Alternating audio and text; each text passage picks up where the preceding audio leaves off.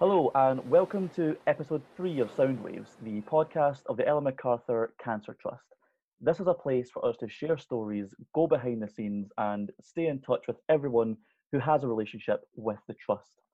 This episode is going out on the evening of Monday, the 11th of May, having just announced some changes to the Trust's 2020 season. My name is Scott. I'm Communications Officer for Ellen MacArthur Cancer Trust, and I'm joined by Frank Fletcher, CEO, and Corinda Morton, who is the Communications Manager here, to talk about that announcement. Frank, can you just explain what decisions have been made? Hi, Scott. Hi, everyone. So up until now, we had said that we really wanted to start activity from mid-July if possible. And I think as everyone has realised over the last couple of weeks that it's become increasingly clear that that's just not possible. So sadly, what we've announced today is that we will not be running any first-time trips in 2020 and that we have cancelled our return trip program as it stands. So potentially we may be able to run some return activity later in the year, even when it becomes safe to do so, but only if and when it becomes safe to do so. And that's the reason that we've cancelled the trip as it stands, because it's increasingly look like that's going to be very difficult to do. So not a great day in the Trust history, but the right decision. And I just want to reassure those young people who have, and I know that the ops team has spoken to them today, but if your trip has been cancelled, that will not count towards the number of trips that a young person is eligible for. It can't have been easy for you and for the team to get to this point. Can you tell me a little bit about how you all came to this decision? Yeah, I think anyone who knows the Trust, anyone who knows the team, anyone who knows me knows just how difficult this has been. But it's the right decision because the safety and the welfare of young people come first. And currently we can't see how we could run trips safely. And you can't manage social distancing in the tight confines of a yacht. Young people currently use public transport to get to and from a trip, and we would be bringing young people together from all across the country. So, in some ways, it was a very hard decision, but in some ways, it's a very simple decision. I think the other thing that was very much in our mind is that we can't put pressure on the NHS, and our recruitment and a lot of our recruitment is through the NHS, and a lot of our volunteers come from the NHS, and we can't add pressure to the NHS at this time. That's what we're all trying not to do. And equally, we don't want to add pressure to our partner charities. We work with a wide range of partner charities. Two of the biggest, Click Sargent and Teenage Cancer Trust, they're working really hard to support young people and their families at the moment, and we don't want to add pressure to them. And we also increasingly became aware that, young people a lot of young people we work with are shielding, and a lot of young people we work with are incredibly anxious about their vulnerability and their health. So it was a really difficult decision, but it's for all the right reasons. And, we spoke to parents, we spoke to young people, we spoke to our youth board, we spoke to our board of trustees, and everyone felt that, not running trips in 2020 was the best decision, unless things change towards the end of the year and, we can find some way of running, one or two socially distanced return trips and working out how we can do that. So the cancelling of the first time trips, the cancelling of the return trips as they stand was the right thing to do now, because it was only fair to let young people know, let our volunteers know, let our skippers know as early as possible. And it's better to cancel now and then put something on in September if it's possible to do it safely, than to keep holding on and letting people down at the last minute. Corinda, can I just bring you in here and ask, this is a decision that affects a lot of people, probably more than most people realise. How have you let everyone know? Hi everyone. Yeah, it's as just to echo Frank's thoughts really in terms of how difficult this has been for everybody. And like you say, Scott, once you actually start breaking it down as to who this decision actually affects, it's mammoth. I mean, you've got the young people and their families for a start. You've got all the volunteers, which come from a wide spectrum of the whole trust community. You've got the people that are contracted for the season, our skippers, and then beyond that, you've got all our supporters, our fundraisers, our donors. There's such a wide spectrum, our corporate partners. There's such a wide spectrum of people that this decision directly affects. So, it was only right and fair that those people knew before we went public with this decision. So the team have spent the day going out to their contacts and the people that they know within all these different spheres that the trust sort of touches. And had those difficult conversations with them today and let them know by email. And then obviously the next step for us was to let everybody publicly know the difficult decision that's had to be taken, and that's what this evening's been all about. And you might have seen Frank's blog, you might have listened to the podcast, you might have seen the video. We've tried to make sure that wherever people are getting their news, as it were, then they're gonna actually see it. So we're hopeful that everybody who needs to know by in the next 24 hours will know. And if they've got any questions or any concerns or anything they want to say to us, that they can do, and we're here to listen. It's always important that anyone who supports the trust in whatever way they can knows that they're appreciated. Not only that, but that they know the difference their support makes too. On behalf of everyone at the Trust, here is our patron Ellen MacArthur with a message for everyone who has lent their support. Young people in recovery from cancer are going to need us more than ever once this is all over. Some recently off treatment will be undergoing even stricter isolation than most of us. Imagine how hard that will be, not only for them, but also their families. And those recently diagnosed will be not only going through something incredibly stressful, going through hospital and treatment, but also at times like this. Imagine what that must be putting them all through. So I wanted to say thank you. Thank you so much for supporting the Trust during these difficult times, for fundraising, for sharing our message on social media. We massively appreciate it. And we know there will be even more need for all that we do in 2021 and beyond. Thank you. Can I just bring back that point you mentioned earlier, Frank, about the possibility of some return trips if and when it's safe to do so? What sort of things would you have to take into consideration to start thinking about that becoming something we could do? So thanks, Scott.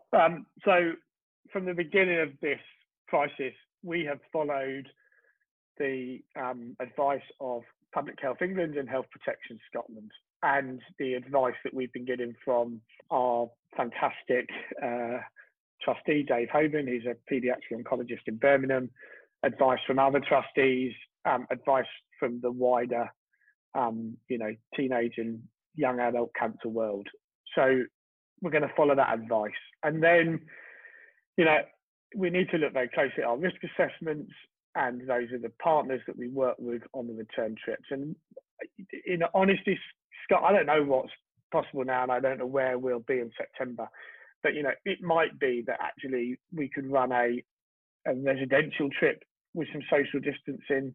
I think that's going to be really hard on a yacht. But these are the sort of questions that we need to start asking. So, one of the things that I think one of the hardest things about this decision, maybe what didn't really get across in your last question, is, one of the toughest things about this is we know how hard young people are finding lockdown. And, a lot of young people are having to socially shield, socially isolate well beyond what I'm having to do. And so we have this sort of position where we want to do more because we know young people need us, but actually we know that we've got to make sure it's safe to do so, and that's really hard. So these are questions probably for later in the year when there's a clearer idea of how this is looking. But we will only do this if and when it's safe. And what the team need to do, and I hope Karen's going to talk in a minute about other things that we would really like to do, and I think that's really important. But we'll only run trips again when it's completely safe to do so, and when we've worked out how to make it completely safe to do so. But we know that there are young people who really need us at the moment. And probably the hardest bit of all of this is that we know they need us, but we also know it wouldn't be safe to bring them on a trip. And that's a really hard position for us.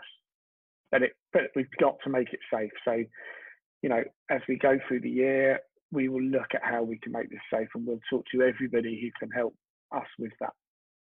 It's clear that after all this has been put out there, the main message to take away is that it becomes about supporting young people in other ways. Carenza, could you talk a little bit about what the plan is there? Thanks, Scott. Yeah, so, I mean, obviously, first and foremost, we all wanted to support young people in a trip environment in some way this year. When it became obvious that wasn't going to be possible, the next most important thing was making sure that we were communicating that. And that's really what last week and today is all about, making sure that those people who need to know are now aware of the situation in which we find ourselves. What comes next is really the next thing for us to start tackling. We might have some ideas in house as to how we could support young people, but actually the best people to tell us what support they need and what support they want is the young people themselves, the families, the partner charities that we work with. So that's our next thing, really, that to start going out to these people and finding out what they might want and need over the course of the next 6 to 9 months, and possibly even beyond.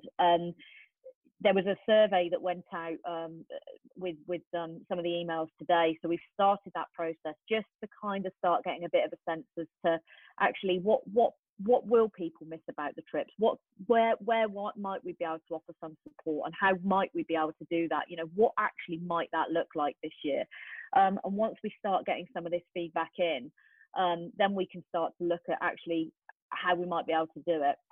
And actually give the young people the support that they actually need this year. As I said, the survey went out this morning, during the course of today. It's also going to be in Frank's blog on the website, so you'll be able to check it out and actually complete the survey through that if you want to get involved and offer your views. And also we'll be promoting it across our social media channels in the coming days. So if you have got things that you want to say, things that you think might be helpful, things that, ways that we might not have ever even considered that we could support young people, then we want to hear it. And once we've put all that into the melting pot, then we'll start making some decisions around what may or may not be possible. But the most important thing is that we don't rush any of this. The most important thing is that, as is always the way, we have to do the right thing for the young people. And if that means it takes a few weeks to get our heads around giving them the right support, then that's what we'll do. Yeah, if I could just echo that, really, we know that young people need us now, and we want to know from the young people who've sailed with us in the past, young people who are sailing with us now, our volunteers, the families we work with, professionals in the the teenage and young adult and children cancer world. We want to know what we can do, because we want to support young people, and that's what gets everyone who works at the trust. That's what gets them up in the morning, and this is so much more than a job to all of us, and we want to be there to support young people. And what we need is your help. If you're listening to this, you have a connection to the trust, almost certainly. So we need your help in helping us to work out, if we can't run trips in 2020, how can we support young people? And as Karen just pinpointed you to all the places that you can go and find the link to the survey, please go and fill in that survey. If there are no trips this year, what does that mean for fundraising, Frank? Where does fundraising fit into that? So so the coronavirus, like every charity, has hit the Ellen MacArthur Cancer Trust. So our income is down by a third this year. We need to be there for young people in 2021, and a lot of our suppliers have been absolutely fantastic. I mean, there are some people that I'm just blown away by how nice people have been. But there have been some costs for this year's trips that are not recoverable.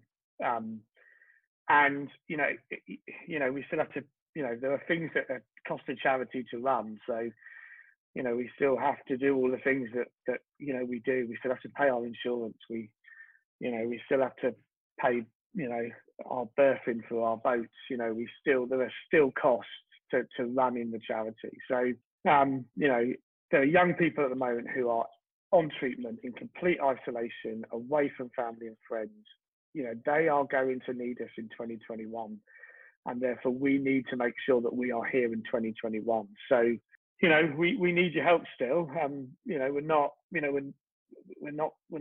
in the position where we need to do an emergency appeal. We're not in the position where, we're in dire straits, but we need to keep going so that we're there for young people in 2021, and we need people's support and help in doing that.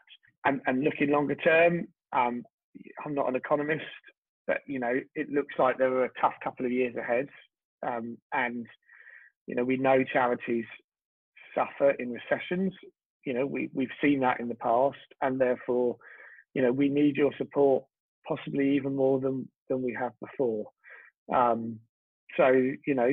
So that we're there for young people in 2021 and beyond, our fundraising will be, if anything, ramping up rather than going on hold. So I think that sort of covers a broad overview of what's happened, what's happening, and what it looks like going forward. Frank, is there anything else you would like to add to what we've discussed? Yeah, I think what I'd really like to say is we will be there for young people in 2021, because there are young people who are currently going through this in an even worse situation than the vast majority of us, and we need to be there for those young people. And can't tell you what it will feel like when we get to run a trip again in 2021. It's just going to be the most gorgeous, wonderful moment. And then I think without making this sound like an Oscar speech, there are some people we really have to thank. Our board of trustees have been superb. The team at the trust just have gone above and beyond. They've been wonderful. The goodwill we've had from people, the generosity we've had from people, people have just been so wonderful over the last 8 weeks. Donors, supporters, volunteers, they've just been great. And our youth board, we went out with a question to our youth board. We have a WhatsApp youth board group. Went out for a question to our youth board, and the replies that we got, like almost within 10 minutes, really thought out replies. Just, I could go on for far too long, so I won't. But, there are so many people who've done so many wonderful things and have been so generous with time, with money, with support. And, as I say, the team at the trust have been superb. And I suppose that if I was going to finish with anything, I would say thank you to all of those people, because it's because of those people that we will be here in 2021 for young people who are really going to need us in the future. I think all that's left to say is a huge thank you to Frank and to Carenza, and an especially huge thank you to you for listening and for sticking with the trust. Each episode of this Soundwaves podcast can be found on our website at ellenmacarthurcancertrust.org, and we are now on Apple Podcasts and Spotify too, so please do follow and subscribe and rate us if you want to hear more from us. Until next time, take care.